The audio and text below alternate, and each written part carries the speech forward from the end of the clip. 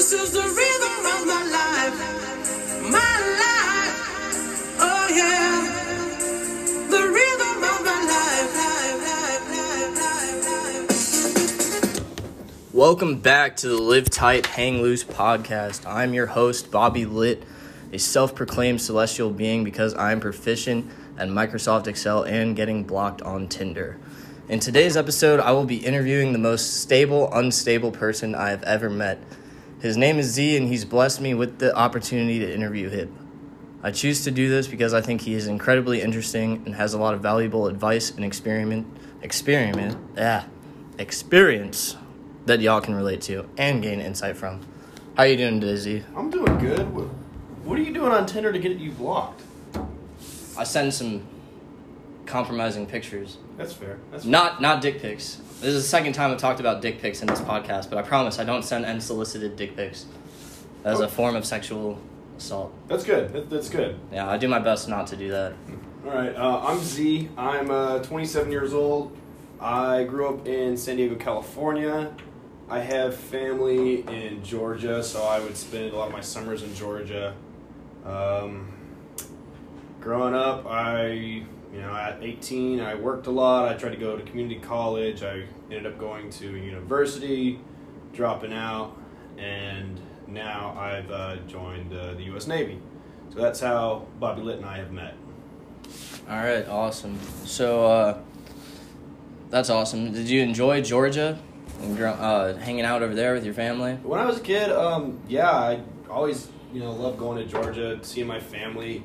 Out in California, it's just, growing up as me, my mom, my dad, and my brother, and that was really, it. So going back home was always really good because, I had my cousins, my grandma, my aunt, my uncle, and I really don't get to see them a lot. And it's really different. Georgia's crazy different from San Diego. Just the weather, the people, just the whole, I like things that are different, getting out of my comfort zone. So I think that's part of the thing that started it.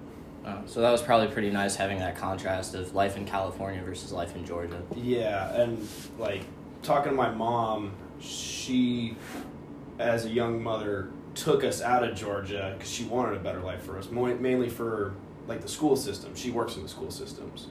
Okay. And to see the contrast of even the little things, namely just fucking racism.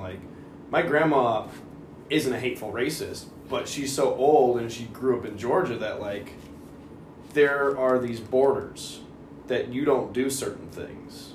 And being from California, it's what are you talking about? If I want to date a black girl, I'm gonna date a black girl because she's a girl. But your grandma wouldn't be cool with you dating a black girl. My grandma would lose it.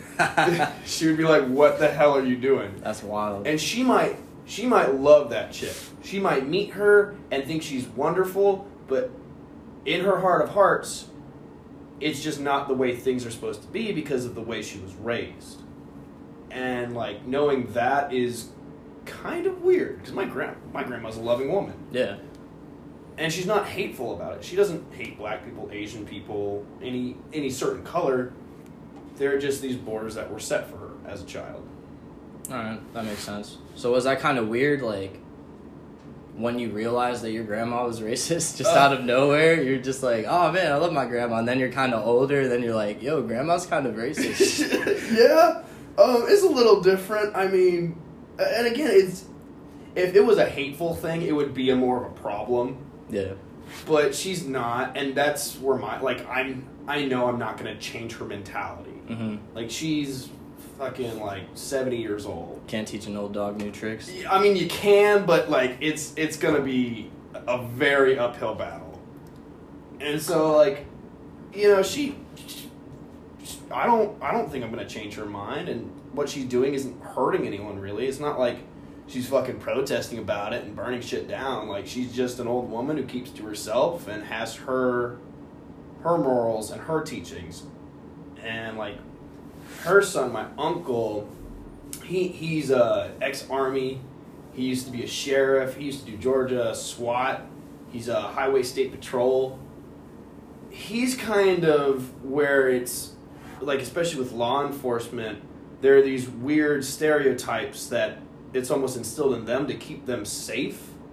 And like all this shit that's going on right now has that's a whole another topic, an escalated topic. But it's weird to see him where it's like he's more of a joker, so he more jokes about it. But like him and my mom, when they get in the same room, they butt heads so bad sometimes. Damn. Just because of conflicting views.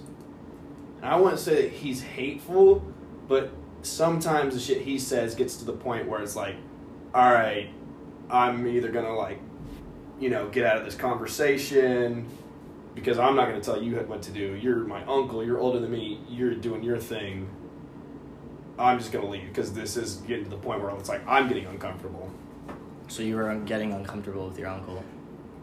Well, when you say it like that. Show me on this doll where he touched you. Oh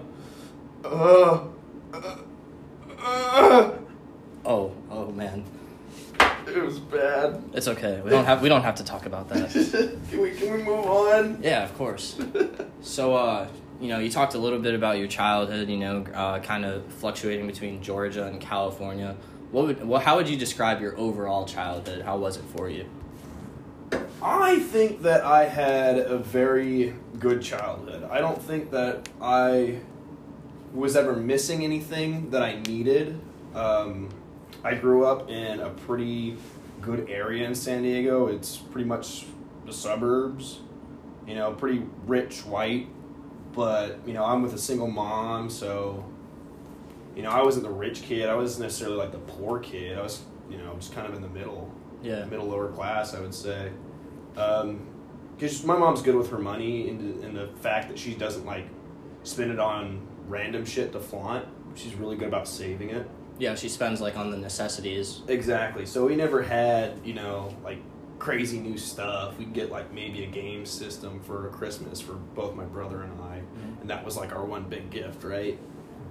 But, I had an older brother growing up with. He was 4.5 years older than me.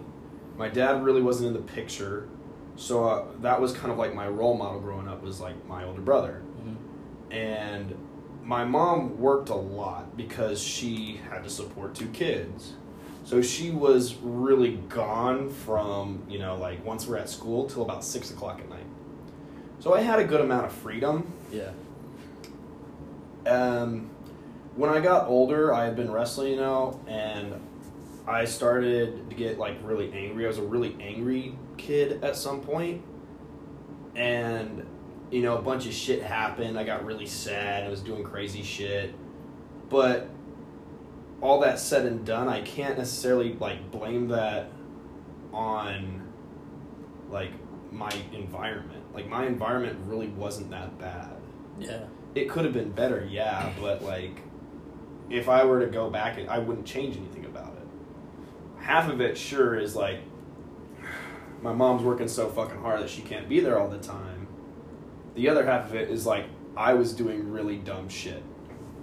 But in doing that dumb shit, I've learned a fuck ton. I've learned a lot about, like, life and about who I am and about the things that I like and I don't like and what I should do and what I shouldn't do because I've experienced the shit and I've been lucky enough not to actually have anything, like, follow me up to here with my shitty mistakes.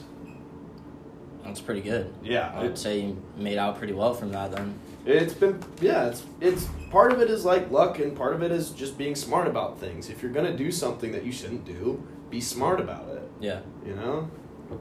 Do you think that some of that anger that you had when you were younger came from the fact that your dad wasn't around? Yes and no. Yeah. I would say because without my dad being there, I didn't really have that, like that gauge. Like, when you're young, you like smart, you start talking back to your mom, and your dad's like, what the hell did you just say to your mom? Yeah, and then you're like, oh, I said this, and then it's like, oh, fuck, here comes the belt. Yeah, exactly. I didn't have that.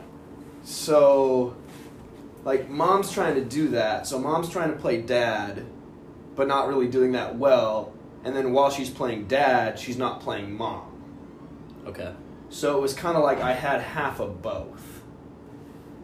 And part of, like, my mom was a psychologist growing up, child psychologist, which is, it's fucking Oh, ironic. shit. Yeah. It's Child psychologist. Yeah. Damn. Oh, funny story. So she used to bring, she works with special needs kids. And so I remember when we were younger, she would just bring these tests in to just practice. Yeah.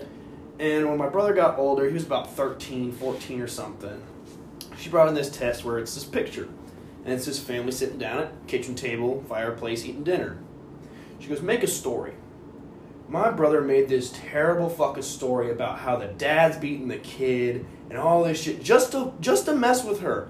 And after she scores it, she goes, you scored emotionally disturbed. And he started dying of laughter, and she never brought test home again. And that was just like, at one point, that's what it got to, was like, my mom would bring home or work home, not in just the simple, like, the test, but as in stress. And when things weren't the way that she wanted them, we normally got yelled at. And for years, it was good son, bad son, good son, bad son. Until we finally my brother and I were finally like, you know what, screw that. Like, we're going to start sticking up for each other. And so it turned into a lot of screaming matches for a couple of years. Damn. So it kind of went from, not really understanding how this whole parenting thing is going because you only got your mom, and you kind of could tell that she was doing too much or, like, not kind of in the right mind. And then eventually it just kind of got to the point where you were all just kind of yelling at each other and getting a little sick of each other. But it was always kind of like you and your brother together, because you said earlier that he's your role model. Yeah. So it was kind of like almost two separate teams going. Yeah. Like, me and my brother finally just kind of, like, buckled down, and we were like, all right, we're not just going to get berated anymore. But so a lot of that probably was, why I was angry. Like, I remember senior year just waking up and, like, her and I got into an argument about something, and I went to class, and I was in my English teacher's class, and he was a really cool guy. I had a lot of respect for him, and I always had a lot of respect for my teachers. And that was the thing, is even if I was, like, bothersome or upset, I always gave my teachers a lot of respect. If I respected you, even if I was pissed off, I'm not going to, like, throw it at you. But so I'm sitting in the class, and he's trying to get people to quiet down, and this one kid won't shut up, and I go, yo, Tyler, shut up. Turns around and goes, fuck you. And I just had such a bad morning that I'm just, like, staring at him.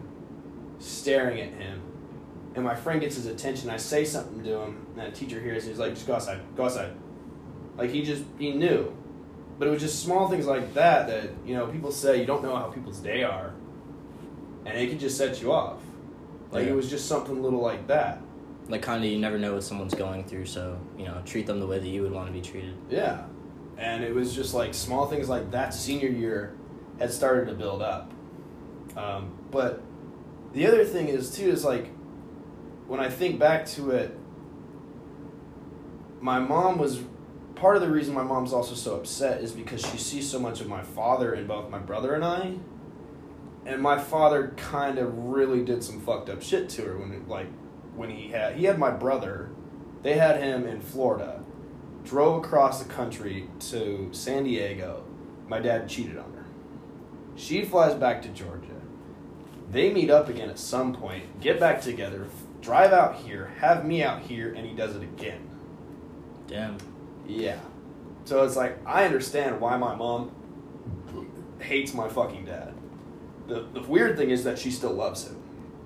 Like, she loves him, but she also hates what he's done to her. So, being stressed out, working your fucking ass off, getting it from both ends. You go to work and you're just fucking getting it. You come home and you're just fucking getting it. You don't have a fucking husband to support you because he's a piece of shit, and you're seeing that in your kids. Like, that's a lot. Yeah. And she's going to college and working and taking care of 2 kids. She's fucking hustling. Yes, and that's one thing is through all this bullshit, as now that I'm older, I'm 27, me and my mom are best friends. Yeah. Because I have the respect of, like, I can see, like, holy shit, she literally did everything she fucking could just to support my brother and I. And although maybe she didn't do it perfectly, and there were things that were, like, could have been better, at least she fucking tried, and she never fucking gave up. Not once did she give up. So now it's kind of like, as you've gotten older, your mom has transitioned into your role model, because now you kind of understand what she did for you guys and what she had to go through in order to raise you and treat you the way that she did and teach you the lessons and support and provide for you. I wish I could be as driven as she is. Like, I you know, when I went to school, I couldn't go to school and have a job. It just didn't work for me. It didn't mix. I started working, and then I started missing class, and my grades just dropped. You know, she's full-time student and working as a waitress and taking care of 2 kids. Damn. At like 22, 23, 2 kids. I was like 23, or I was 21 when I went to college, and I was like, no, if I had a kid right now, I don't know what the fuck I would do. Definitely couldn't take care of a kid right now. I can barely take care of myself. Bro. Yeah, and it's like, growing up, you know, I was so kind of a wild child that I'm a little late in the game, like, just kind of doing that stuff, making sure that I, you know, take care of myself and all the necessities instead of saying, fuck it, let's go party. Now, you see, that's definitely what I want to get into here is I don't understand how you can be as chill as you are right now, but also some days I am afraid of you. I am afraid for my life being in the same room as you, man. Like, you know, you said you were a bit of a wild child growing up, but I don't think that's really stopped. Yeah, it has and it hasn't. It's kind of like something that's, I think I get part of it from my dad. My dad is like this big kid. He's always got this energy to him where he's just like, he's always fun, you know? He's always fun to be around, and it's part of like, it's almost theatrics for me. It's almost like playing a role. Yeah, you enjoy it. Oh, I love it. Yeah. I fucking love it, bro, because I'm good at it too. Within the first week I met you, you told me you hear voices in your head. How long did you believe me? I still believe that. Well, I mean, like, they're not like that bad anymore, so you know, they come and go. Calm down a bit. Yeah, I don't know, there was that guy who pulled the knife on me in Main Deck Lounge. I was here for like a month, and Holy shit, yeah, someone did. that? I remember you told me someone pulled a knife on you. yeah, and that just pissed me off for like a month. Because I really didn't do anything to deserve it. Like, I'm totally joking with this guy, and he turns around and pulls a knife a foot from my neck, and I'm just like in that situation, nowadays, I know better just to completely ignore that person. Yeah. I don't look at you, I don't talk to you, I don't talk about you. That's how I kind of deal with that shit now. It's like, at that point, it's not worth it to me. It's not worth it. Like, I don't want to have to do anything to do with you. So I'm just going to pretty much blot you out as best I can. I'll work with you. Like, we're in the Navy. If I have to work with you, I'll work with you. Doesn't mean I have to like you. Doesn't mean I have to spend my liberty with you. 100% true. So, what would 18-year-old Zach would have done at that point in time? He probably would have tried to fight the fucker. Or at least get into he would just, he would go in. And that's one thing is like, I've said this before, I think you've heard me say, it's like, I'm the little fish who never found the bigger fish. Like, I'm not a big guy, but I'm not afraid of shit, really. Yeah. Like, I'm really not. I'll fight a big dude. I'll fight a little dude. I'll fight whatever. Because I just haven't found something that really puts me in my place there. But I'm always more diplomatic when it actually comes to it. Until you throw that punch, I'm going to talk my way out of it. Mm-hmm. Because it's the adult thing to do. You know, it's like, I'm 27 now. I don't want assault charges. Because that's not good. When I was 18, I didn't give a fuck. I didn't give a fuck if I got assault charges. I didn't care. I was literally like, go have fun. You know, Yeah. we're gonna go do whatever the fuck we want. There ain't no rules. I'm gonna go drive way too fast and fight whoever I want if I want to. And the weird thing though is I never really been in a fight. I wrestled for 15 years, but I never got in an actual fight. No one wanted to fight me when I was growing up. Damn. Well, yeah, it's probably a good thing that you had wrestling as that outlet, right? For all of the anger you kind of had when you were growing up, for sure. Yeah, wrestling definitely was something to pour myself into. Yeah. And, like, when I was like a sophomore and a junior, I had this buddy, Scott, who was, I had known him from elementary school, middle school, and high school. We'd gone to all the same school. He was a year above me. And he was a great wrestling partner because he and I could get a little fiery. Like, we could kind of start to get a little heavy-handed. Yeah, you could scrap, go at it. Yeah. And there'd be no hard feelings. Exactly. There was that mutual respect, and it was like we're actually pushing each other. We're pushing each other, and we're using what we have. We both were a little angry about something, and it wasn't about each other, but we could dip into that resource and learn how to kind of control it instead of letting it control us and use it for wrestling. Yeah. And by senior year, the team wasn't there. The team wasn't on that level. There was no one that I could get into that place with and, like, either A, not break them, or B, like, have that respect. It just wasn't there, and I started to lose, like, my interest in it. So what kind of came out of you not being able to use wrestling as an outlet anymore? Like, by the time you were out of high school, and then I remember you started going to college around, like, age of 21? Or... Yeah.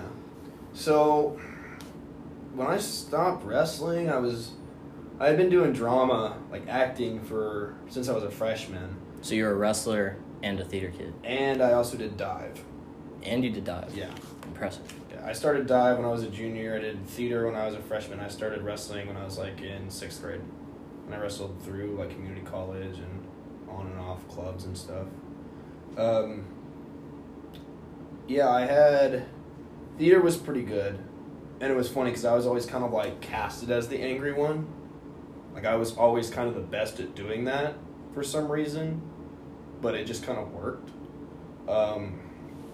Dive was really fun. Dive was super relaxed. That was some place I could just hang out and chill. You know, I'd go to dive and I'd just hang out in a fucking Speedo and look at girls in a bathing suit. Dive for an hour or two and hang out in the jacuzzi when, you know, we're not. And then just bounce. Yeah, exactly. Like, it was super cool. After that, you know, I got a job. Started working at Rubio's. I was dating somebody, and that's when I think I really started experimenting with, like, harder drugs. That's what it got into. You know, I had been smoking weed. I had been drinking. I was smoking cigarettes. I started smoking cigarettes when I was a freshman. Freshman in high school? Yeah. Oh, yeah. What kind of cigarettes? I started with Reds, and then I'd smoked so many Reds and gotten so fucking sore that I went back down to 27s. So they're like a step down. I was never much of a menthol guy. So then, out of that started to come this little party animal that you kind of were growing up. Yeah.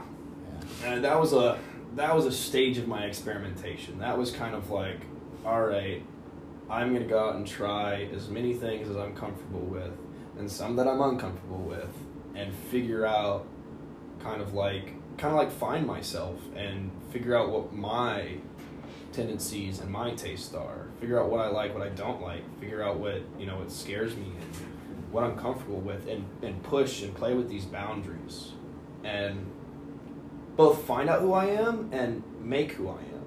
Yeah. You know, like, instead of just being like, oh, I'm just afraid of that, I'm going to stay away from that forever. Like, I'm not a very fearful person. So when I find something that I'm afraid of, it generally kind of interests me because I think, like, why am I afraid of that? Yeah, you kind of think deeper on the matter. It's not just like, oh, well, I'm a little afraid of that, so I'm going to stay away. It's like, no, I'm afraid of that, so I'm going to dive headfirst into it. Or like, I was told not to do this. Well, why wasn't I told not to do this?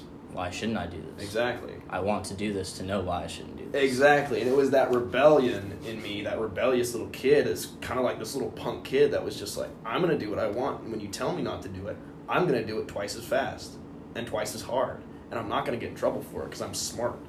Like, I know how to get out of it, and I know how to, like, that's one thing. I was really good at getting myself in trouble, but I was even better at getting out of it. So kind of like Hannibal Lecter in that aspect. Well, that's a whole, we go in that in a little bit. I had a relationship with a friend who, it was very much like that, and that was part of the experimentation, is like, in this sort of matter, like, as I started to, like, experiment more, especially with, like, psychedelics and stimulants, stuff like that, and I kind of had this crazy energy, I wasn't afraid to let it out anywhere. I didn't care what people thought of me. I was just enjoying myself, being crazy, having fun, being a wild child. In this case, kind of like Will Graham. My buddy was almost the Hannibal Lecter, where he was just as crazy, just as fucking nutty in his own way, but you would have never guessed it in a million years because he was so well put up.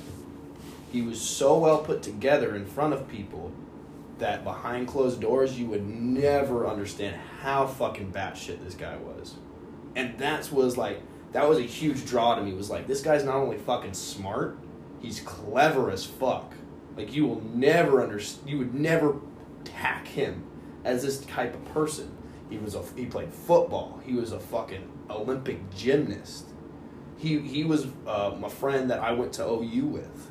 That was a big reason, because he was such a good friend of mine that I was like, I'm leaving home, and I got accepted to Iowa and Oklahoma, and I have a friend in Oklahoma, so I'm going to go to Oklahoma.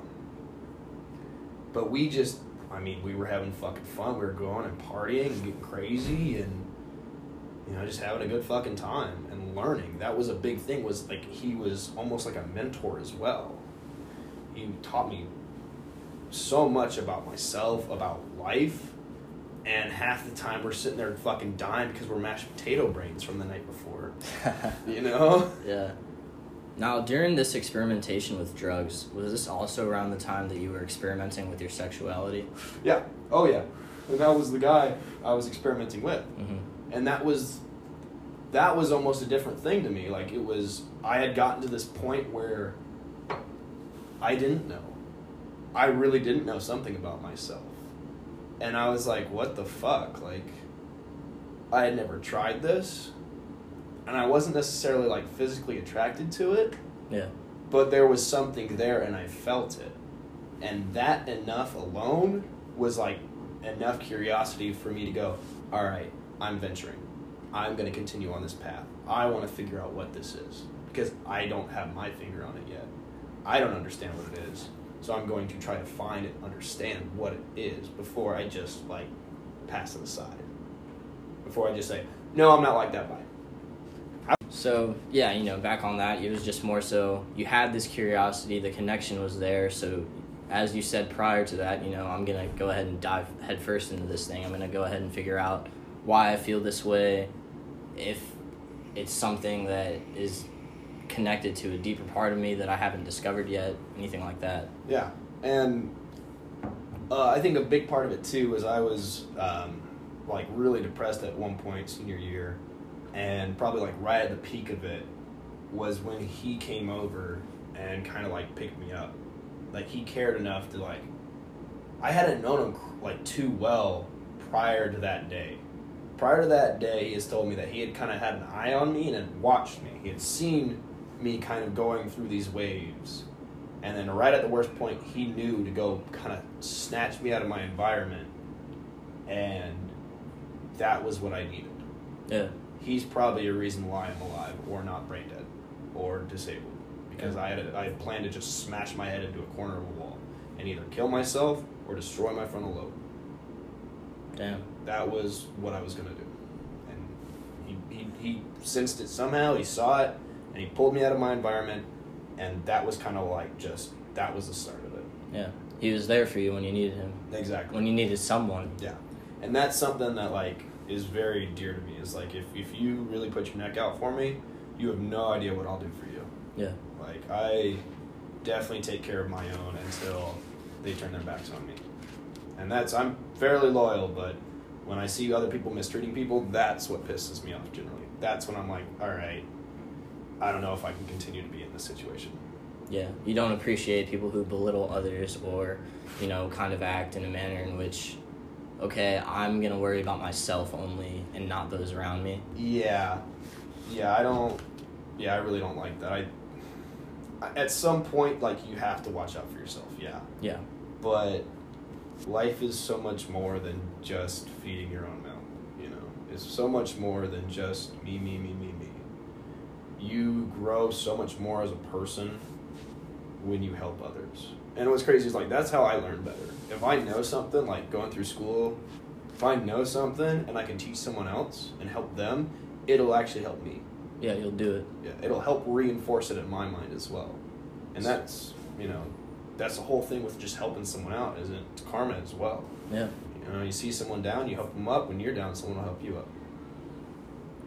So, what's something people seem to misunderstand about you? I think a lot of people, especially that like I grew up with and I'm close with, they don't realize how sensitive I actually am. Like, both to just my environment and like emotionally inside. I'm pretty well put together on the outside, but like when I actually care about something and shit happens, it really affects me. Yeah. It really affects me. Like, I don't know if I would say that I'm like obsessive compulsive, but I get obsessive about certain things. And when I do something, and I get it in my pattern, I have to kind of keep doing it. Otherwise, I start to go a little crazy. It fucks you up a little bit. Yeah, and it couldn't even be that it's like malicious on their end, but part of me almost like takes it as that. Like, they're trying to hurt me because I'm so used to this pattern of the way things are, that when things start to change kind of too fast, I kind of like lose my grip, and I like almost fucking spiral sometimes. And it's generally with my relationships, like my romantic relationships. When I'm used to certain things being a certain way and they change, I think the worst sometimes. And are you in a romantic relationship now? It's complicated, but I would say yes. Okay. And it has been a really growing point right now, because it's like, especially being here and not necessarily being able to do whatever I want or go wherever I want and fill my time, I'm kind of stuck in this room on this base with only so much to do, that I'd love to do things with them. I talk to them all fucking day. But they need that space and that time to kind of do what I did when I was 18 and go find themselves and make some mistakes. And with communication, it took time for me to kind of take a step back and kind of be a little bit less selfish and be loving and be like, okay, go do you. Like, I'm going to still be here because I want to be here. Not because there's a promise of a reward at the end, but because this is what I want. And I want that for you. Like, if you need to go figure out who you are and make mistakes, I'll be here to pick up the pieces, because I don't want you to fail. I'll be your safety net, because we all need that. We all need to go fuck up sometimes and learn our lesson, because you're going to keep making the same mistake if you don't learn from that lesson. Yeah. And some people have never had that opportunity. Never make the same mistake twice. Or you do, and you keep making it until you fucking learn from it, Yeah. And that's just how it kind of seems to go. So, what would you say is, like, the biggest mistake that you've made, and how you were able to learn from that, whether it took you 1, 2, or 3 different tries? I can think of a couple. I think one mistake that I made was that I stopped skateboarding when I was like 13, 14. So you started when you were younger, and then you stopped when you were about to enter high school. Yeah, I was in middle school, and I just, like, there was wrestling and skateboarding, kind of butting heads. My coaches were like, what are you doing? You're going to get hurt. And then what was weird is I had this really traumatic experience, and I didn't realize that I hadn't skated after it until I was like 23, 24. Like, when I was 13, my mom and my dad and we drove to Wyoming to my dad's girlfriend's house. And we were going to stay there for a week, and we were going to go snowboard and have Christmas, all this amazing stuff, right? First night we get there, my dad and his girlfriend, they're drinking, they're having a good time. My mom's having a decent time, what it seems. She was having a terrible time. She drank an entire bottle of wine that night, and in the morning, Christmas morning, she's like, hey, do you want to go snowboarding at Jackson Hole, which is an awesome fucking mountain. One of the best in the fucking country. And I was like, I just kind of want to open my presents up right now and hang out. And she's like, no, we're going home. Like, right now. Straight up? Yeah, like, we're leaving. Right now. And so I'm fucking distraught. My dad and her are arguing. My dad's throwing her shit around. his girlfriend at one point is trying to look for her fucking spark plug to pull it so she can't leave. And so we drive home that day. Well, we got to Las Vegas. We got to Las Vegas, we stayed in a hotel and drove back the rest of the morning. And the only thing I got that Christmas was a Transworld magazine and an Element t-shirt. And it took me till I was like 23 or 24 to be like, why the fuck did I stop skating? Like, I didn't put together that I stopped skating after that Christmas. After that Christmas, I never skated again.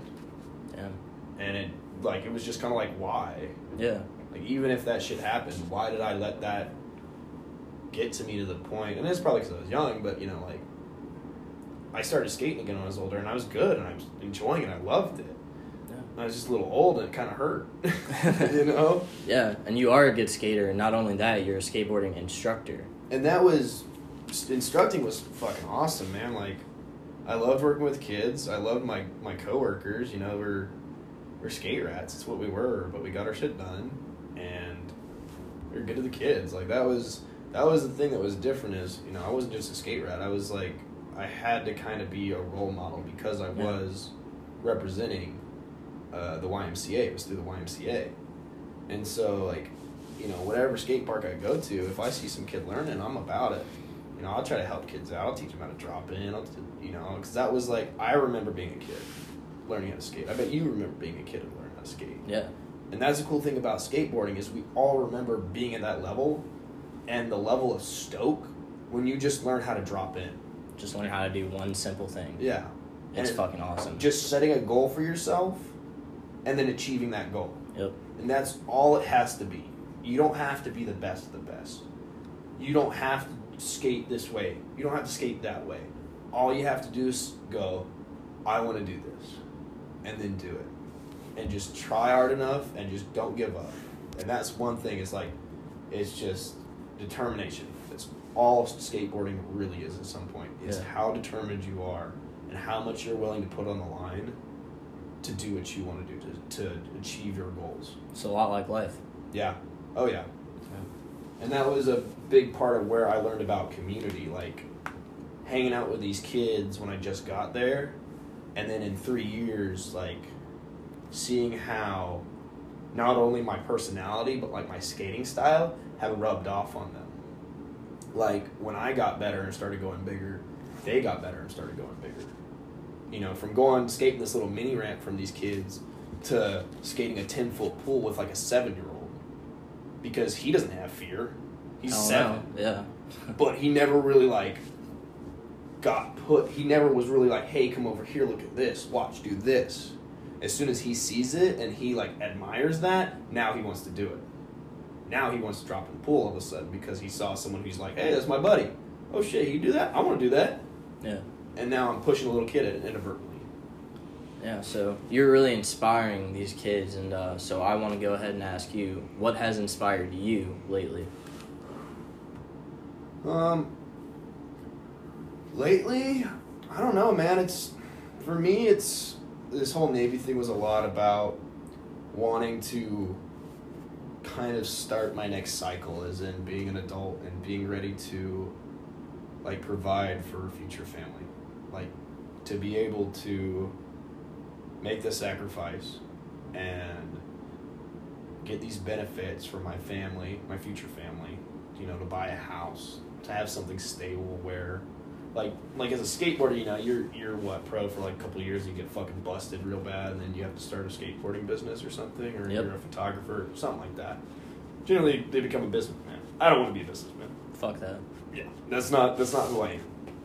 So it was kind of a conversation I had with my significant other where it's like, you know, like this could be something stable, and it's not something that I'm necessarily against. When I was 18, I almost joined the Marine Corps, but I never really was about pointing a gun at someone. And to me, that's like playing God. Like, I would think who I'm taking that person away from. You know, that person's family. And I think that would have fucked me up when I was 18. Probably would have. Yeah. I don't think it'd fuck any of us up. Yeah. Like, if you think about it, you're like, what if it was reversed, you know, and I was just taken away from my mom, my dad, my brother, my you know, your family, and how distraught that's going to be, because we've been put in a place from the government to fight a war. Which, that's a whole nother thing, is like nowadays, you know, I'm like, I see the bigger picture a little bit where it's like, well, someone's got to do it. And it's not a job for everybody. It really isn't. You have to make that sacrifice and kind of put your neck out for, you know, our country. And sometimes you're not fighting for something you believe in necessarily, except for the country. It could be a cause that, you know, is arguably like, you know, bullshit, propaganda, or just some fucking oil proxy war bullshit. Straight up. But, you know, that's none of my concern. Mm-hmm. I don't give a fuck about politics anymore. I really don't. I'm here to do a job as a patriot and to support my family. That's all there is to me. Yeah, it's a means to an end. Mm-hmm. So, if you were me, what question would you have asked yourself that I haven't?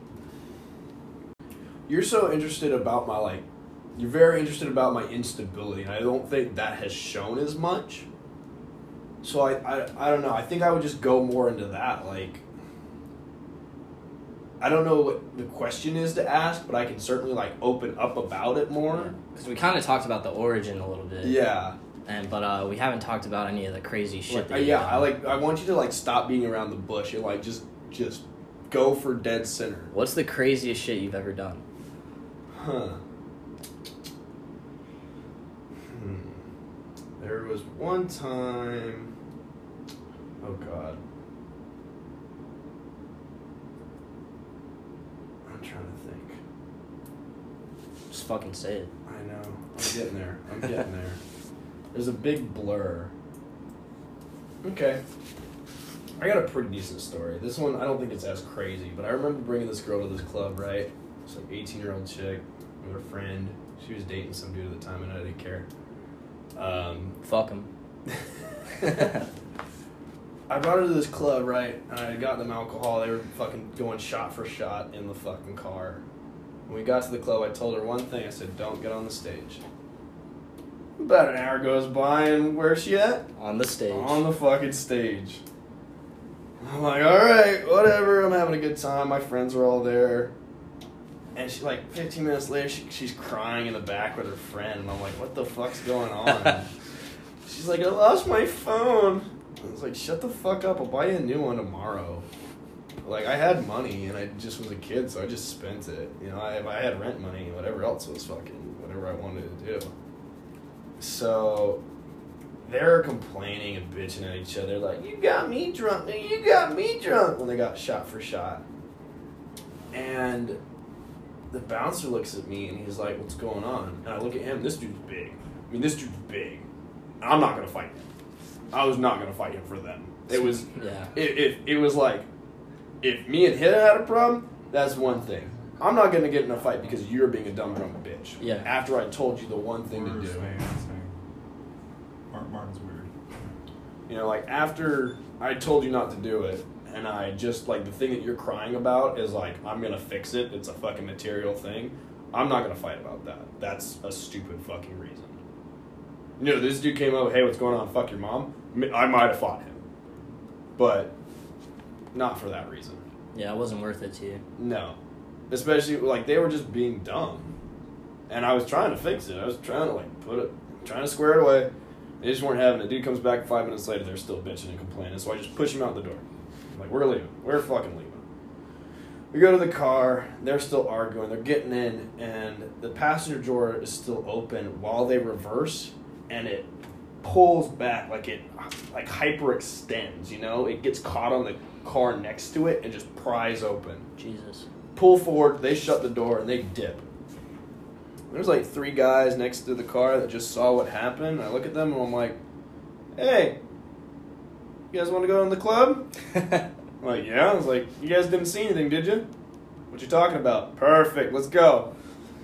Go to the club with them for like another hour. I drive home. I'm like, text Sarah or whatever. I'm like, hey, did Veronica get home? She's like, I don't fucking know. I thought she was with you. I was like, what the fuck are you talking about? Apparently, Sarah had either pushed her or Veronica had gotten out, like, right off of the fucking highway exit. Like, just out of the fucking car. And was there for an hour without a phone. She got a taxi ride home somehow, but did not have any way to pay it. So she got a taxi to her boyfriend's house. She had a taxi she couldn't pay for. So then the police showed up. Yeah. Damn. So, like, moral of the story is don't get on the stage. Don't get on the stage. Besides that, I think around that time, you know, I was raving a lot. I was partying with, like, we called, you know, we were a little family. I was going to say, I feel like you have some rave stories. Yeah, I remember buying, like, $300, $400 worth of pills and just handing them out. Holy fuck. Like, I was never a drug dealer. I never made any money off of dealing drugs or selling drugs, but I could find whatever I wanted. And I had a good job. Like, I was young and making a good amount of money. And so I was just handing shit out to see people be happy. Like, just see them have a good time. But about that time was like, you know, my friends are, they're young. They were like 18. I was like 20. Some of them were fucking 17. You know, like, I was seeing the problem, the addiction, like this fucking meth problem. Like, ecstasy is methylene dioxide, methamphetamine, MDMA. It's an amphetamine. It's meth at its core. Shit, yeah. And I start seeing these kids grow these fucking patterns that are unhealthy, and like, I really had stopped doing it. I was kind of more there to like watch them, hold on to their shit. If someone offered me some psychedelics, I might take it, but I was kind of off the stimulants because I was seeing this shit, like, you know, I was seeing it the way it was affecting them. Yeah, you didn't want to get to that point. Yeah, like I had gotten close enough in like months prior to that I was like kind of getting away from it. I was starting to back off, and I had just applied to the universities and kind of like gotten accepted, so I was like, I'm about to leave in a couple months. Like, I need to clean up my fucking act.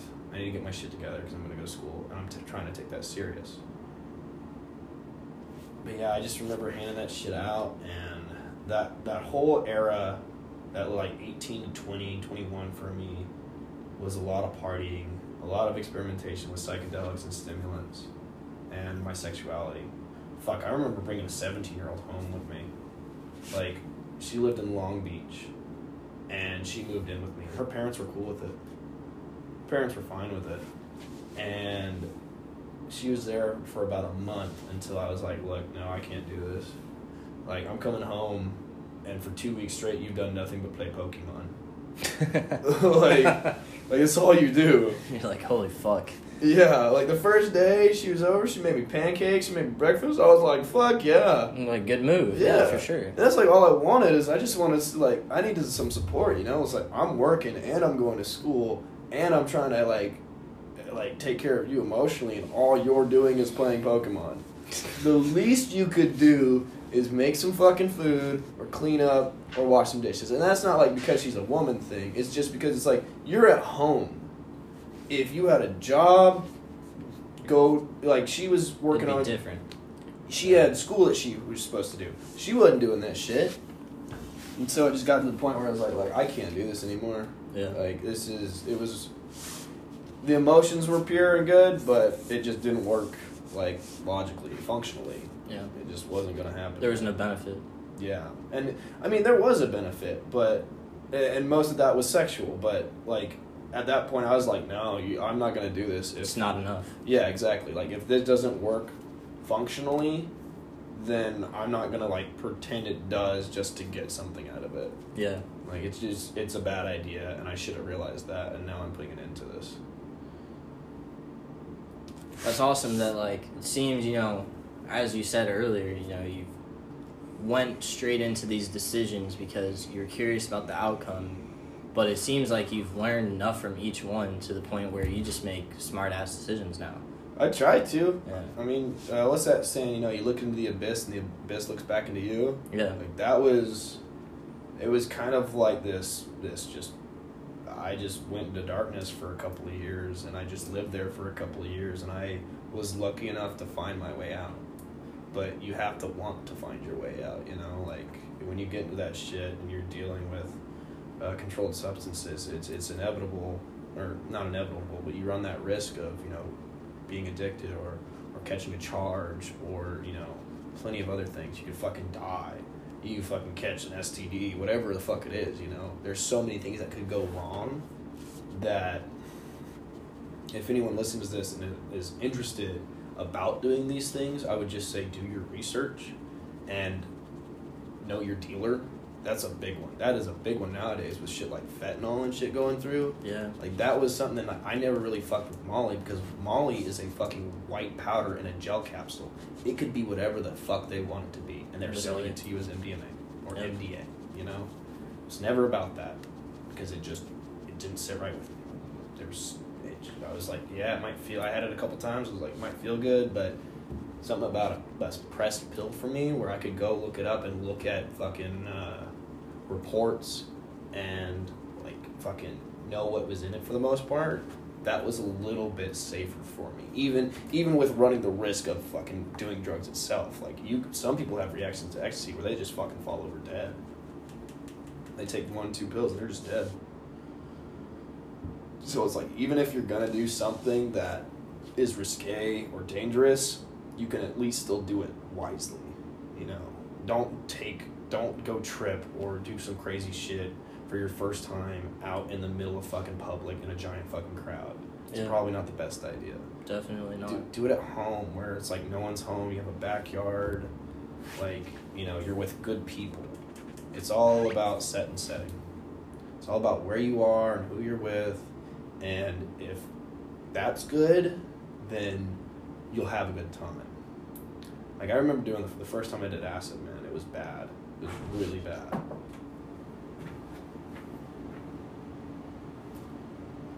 Like, I was with my buddy, and it was my first time, and we went to my brother, because my brother had some, and so he and my brother played rock, paper, scissors to see if I either got 1 or 2, like, tabs for my first time. Yeah. And I got 2. And at one point, I had just gotten stuck in this loop, because my buddy was the one I was dating at the time. He and I were kind of in a rough patch, and I was talking to this other girl that I kind of had a thing for, like I had feelings for. And so I ended up texting her in the middle of it, and I just went on the loop. I was just smacking the wall over and over and over and over again for like half an hour. I couldn't get out of this fucking loop. Damn. And what he ended up doing, which was probably actually helped me a lot, was he popped me a pill, like an ecstasy, and I just fell asleep. Which, if you know me, I get a bang in me and I can't shut the fuck up. I can't sit still. Yeah. That is not like me. It's not like me to just fucking sit still after you just gave me something that's supposed to stimulate me at all. Another crazy thing with him was when we started experimenting a lot, we took like a pill a night for a week straight, right? Yeah. And that was a great fucking week. It was awful 2 months after, and that did not help my anger issues. But what he didn't tell me was he was actually like in the midst of trying to kill himself. Oh shit. There were these pills that were called white rhinos, and they have MDMA and DXM in them. And what that does is it tears your brain chemistry apart. You have a downer and an upper. So you have these chemicals in your brain going opposite ways, and it'll rip you. I remember him, like, we were like mid-trips, like 2 in the fucking morning, and he just stopped breathing. And I'm still really new to this shit, so like he's like laying down, you know, his eyes are closed, he's shallow breathing, and all of a sudden it stops. Like, I'm sitting there like, I don't know if he's just, like, if I should interrupt it, if he's tripping, if I should interrupt it, if I should let him go. But after he stopped breathing for a little bit, I just slapped the shit out of him, and he woke up. Damn. Yeah, and that was really fucking scary to me. That was probably terrifying. Yeah, that was, I mean, at that point, I was just happy he was back up. So that was really, really scary. I think the most recent kind of crazy story I have was prior to me joining the Navy. And it was, at this point, like, I was talking to my girl, and I was kind of, I had been talking to her about the way I feel. And I remember telling her something like, I would go to hell and back for her. Right? Like, those were my words specifically. And I was working summer camp for the YMCA, teaching kids how to skate. I had been there all day, I hadn't eaten much, but I go to my buddy's house, and I'm hanging out with him, and he and I are kind of arguing about some shit about me and this chick. And pretty much at one point, we're done arguing. You know, we're like, all right, let's just go chill. We're just gonna fucking chill out. This is my good buddy. And when I get up, I walk to the door out of his bathroom. We're hanging out in his bathroom. Because it's a big bathroom. And I go blind. Like, I can't see shit. My vision is gone. And I'm just kind of like hanging onto the door sills. And he kind of comes up to me, puts his hand behind my back, and he's like, are you alright, buddy? I'm like, bro, I can't fucking see. Like, I'm going blind.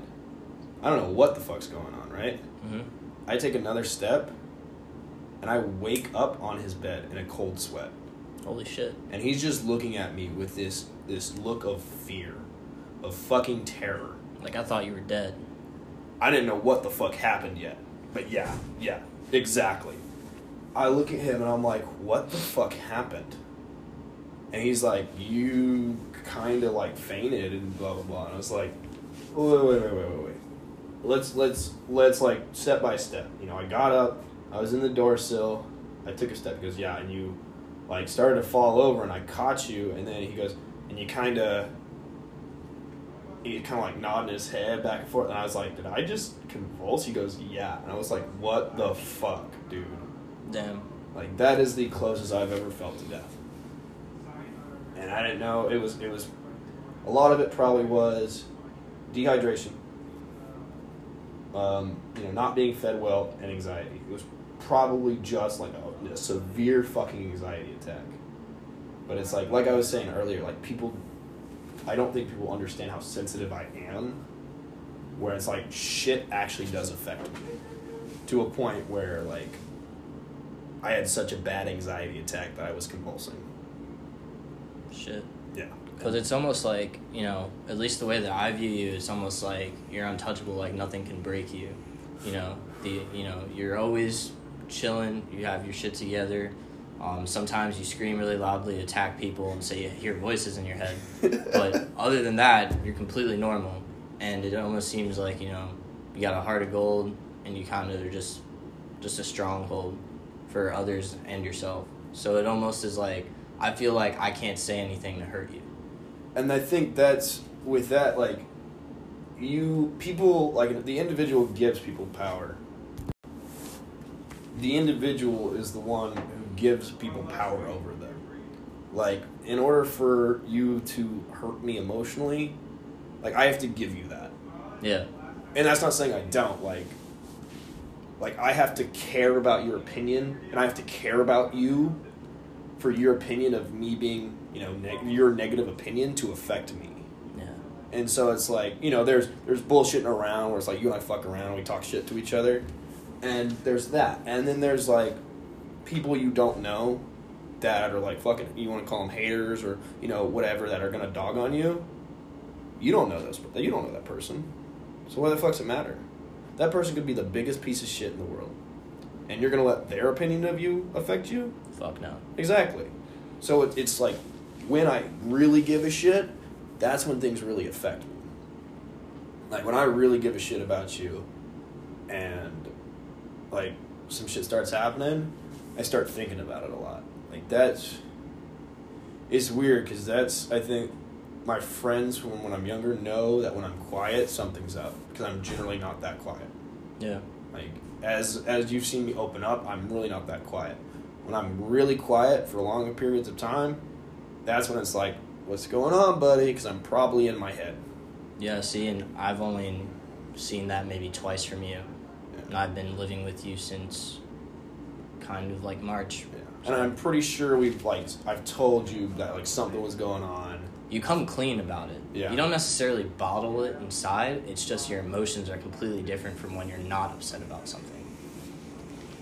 Yeah, I'm not like the biggest believer in like astrology and that shit, but like my sign very much is that I'm a Cancer, so I shell up in defense. And that's another thing, like you're saying, I'm untouchable. Like, that's my armor.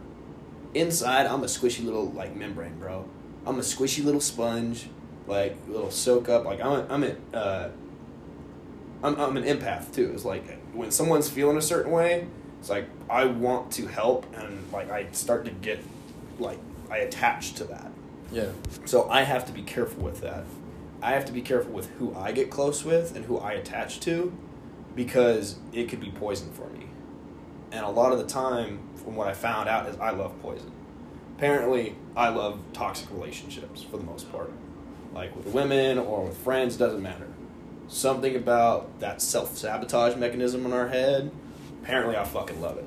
So I've been working on that, about having healthier relationships and honestly communicating about it, because that's the golden fucking truth. That's the best way to have any relationship, you know, romantic or not, is just communicating. That's what's going to hold it strong, is being honest, saying what you mean, and just openly communicating. Whether you think they can handle it all the time or not, it's like, if you need to say something and get it off your chest, then you need to do that. Otherwise, it's going to build and build and build, and then it's going to come out in other ways. Yeah. And that's like ignorance to it, you know? It's you're ignoring the problem instead of dealing with it, instead of embracing it and going like I'm a problem solver. If there's a problem, I'm going to brass tacks, get fucking down to it. Let's get it out. Let's fucking kill it. Instead of, we'll talk, like, no, I don't want to talk about it. You know, I don't. It's awkward. Like, fuck that. I don't give a fuck about awkward. I live in awkward. Like, yes, you do. Yeah. And that's... You bought a pair of overalls this week. I love my overalls, okay? They're wonderful. And my mom sent me a panda sleep mask because she knows I love pandas. But yeah, I don't know. I don't get really awkward. I really don't get that awkward. Yeah. So, I think it's like... people who get awkward haven't been in that situation, and so I like putting people in that situation because it's both like it's a growing experience. Yeah. You know, it's like it's almost like desensitizing yourself to a point where it's like you see so much that nothing really affects you too much, and maybe that's part of what this is. Is that like for a 27-year-old, I would like to say I'm fairly experienced. Like I've seen a lot, I've done a lot of things. I haven't been out of the country very much, but like with social interactions, I've been through a lot. Like, I've been to hell and back. So I kind of know when to, like, either, you know, fucking cut it, when to keep going with it, or, like I feel like I've been there. And so it's, like, a callus. It doesn't affect me as much as it used to. I mean, certain things still do, but just being through what I've been through, like, nothing surprises me that much anymore yet. Yeah. And I know there will. Something soon to come will. But, like, you know, it's a difference of, like, the 18-year-olds here arguing and getting all fucking flustered about it, or, you know, getting flustered about how to fucking clean when it's like, dude, this is so good. Like, I've been in some shitty situations where the shit they have us do is nothing. It's really not that bad. And that's exactly why I wanted to interview you, you know, aside from the fact that I say that you're unstable, and I'm not the only one. But, you know, I really have always thought to myself, like, basically ever since I met you, that you do have some valuable insight. You do have something you can offer to others. And for that, I admire and respect you greatly. So that's the whole reason why I wanted to do this. And I do appreciate all the insight that you've given the listeners, myself. Anyone who listens to this, consider yourselves lucky. This is a great man who has kind of poured his whole heart out into this, and I really appreciate that response that he has given me and the honor he has given me to interview you. Thanks, buddy. Yeah, of course, man. Do you have anything else for the listeners? I think the main thing about this world is to find happiness. Like, Buddhists call it enlightenment, right? But I think the biggest thing in this world is just to make yourself happy. Find out what makes you happy, set a goal, and achieve it. And then, after you do that, set the next one and get that one. But do what makes you happy. And sometimes, like it's not going to come without sacrifices. You have to be willing to make sacrifices. What makes you happy may not be stable. And so that's where you might have to compromise. And sometimes you can do that, sometimes you can't. But it all depends on kind of like how much you're willing to sacrifice or what you're willing to sacrifice. And where that tends to lead you. Like, in my case, like wanting to go fucking pro in skateboarding and literally sacrificing like my body, my physical health, and even my financial stability. Like, I was working 3 jobs, skating, and hardly making ends meet, but I was super fucking happy. I looked like a fucking rat, but I was stoked. Now it's like I sacrificed something different, you know? It's like kind of, it's like rights and a little bit of my freedoms to do, you know, what I'm doing now in the Navy. But I'm still really happy because my end goal has changed. Like, my end goal of having a family as, like, you know, that's almost like a complete 180. But that would still make me really happy, and I think in my future, that'll make me happier. Having kids and being able to support them and kind of passing the torch and doing something now that's not just for me, like not just, I'm a pro skateboarder, like that's what I do, that's for me. Instead, it'll make me happier being like, I'm supporting my family. That's what I do. I bleed so that they don't have to. That's mine, but I would just say find something that makes you happy, set a goal, have it, you know. I think a big part, especially in this system, is somehow making it profitable. Yeah. And as much as that sucks, like, that's the game. That's the reality of the situation. And that was a big point where it was like, I think for so long in my life, I wanted to reject the game. I never wanted to play. And at some point I went, okay, I'll play really good. I'll be the best. Like, because that's what, when I do something, I put my heart and soul into it. Or I don't do it. That, to me, is the only way to do things. Either you give it all, or you don't do it. And that's okay. If you're not going to do it, just don't do it. But don't say you're going to do something, and then not actually try. You know, like, if you're going to do something, you better fucking go head in and balls deep. You better fucking go for it and put every inch of your soul into it. Otherwise, what it's good for? Like, in 10,000 years, no one's going to remember it. But that's a reflection of your character. You're going to do something because maybe someone will remember me, or you're going to do it because that's who you are and that's what you want to do. Like, where does it come from? Is it the reward, or is it, who gives a fuck? I believe in this. This is what I believe in. This is who I am. And I know that, so I'm going to do it to my standards. So just, you know, do what you do. Find what makes you happy. Set a goal. Make sacrifices and give everything you got to get that. That's the way you're going to get it. Making those sacrifices, bleeding for it, and pouring yourself into it. Damn. That was a serious knowledge bomb right there, man. Fuck, dude. I appreciate the hell out of that, dude. I needed to hear that more than anyone, probably. It helps, man. Honestly, sometimes, like, you just gotta buckle down and maybe chop off the limb, you know? Yeah. Shit. Well, hey, thank you all so much for tuning in. I appreciate you all. Thank you especially to my man, Zach, for giving me the honor of this interview. It was probably the best episode we've had for sure, and the most fun I've had during an episode. The next episode will be focused on the quarantine life and the events that have been happening around our world.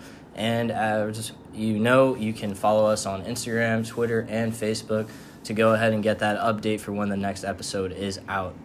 And today's movie of the day is Extraction, starring Chris Hemsworth. It's about 2 hours of action-packed violence with a tear-jerker storyline. So go ahead and check that out on Netflix if you are bored today. As always, this is your host, Bobby Litt. Thank you very much for tuning in to the Live Tight, Hang Loose podcast, and you have a wonderful rest of your day.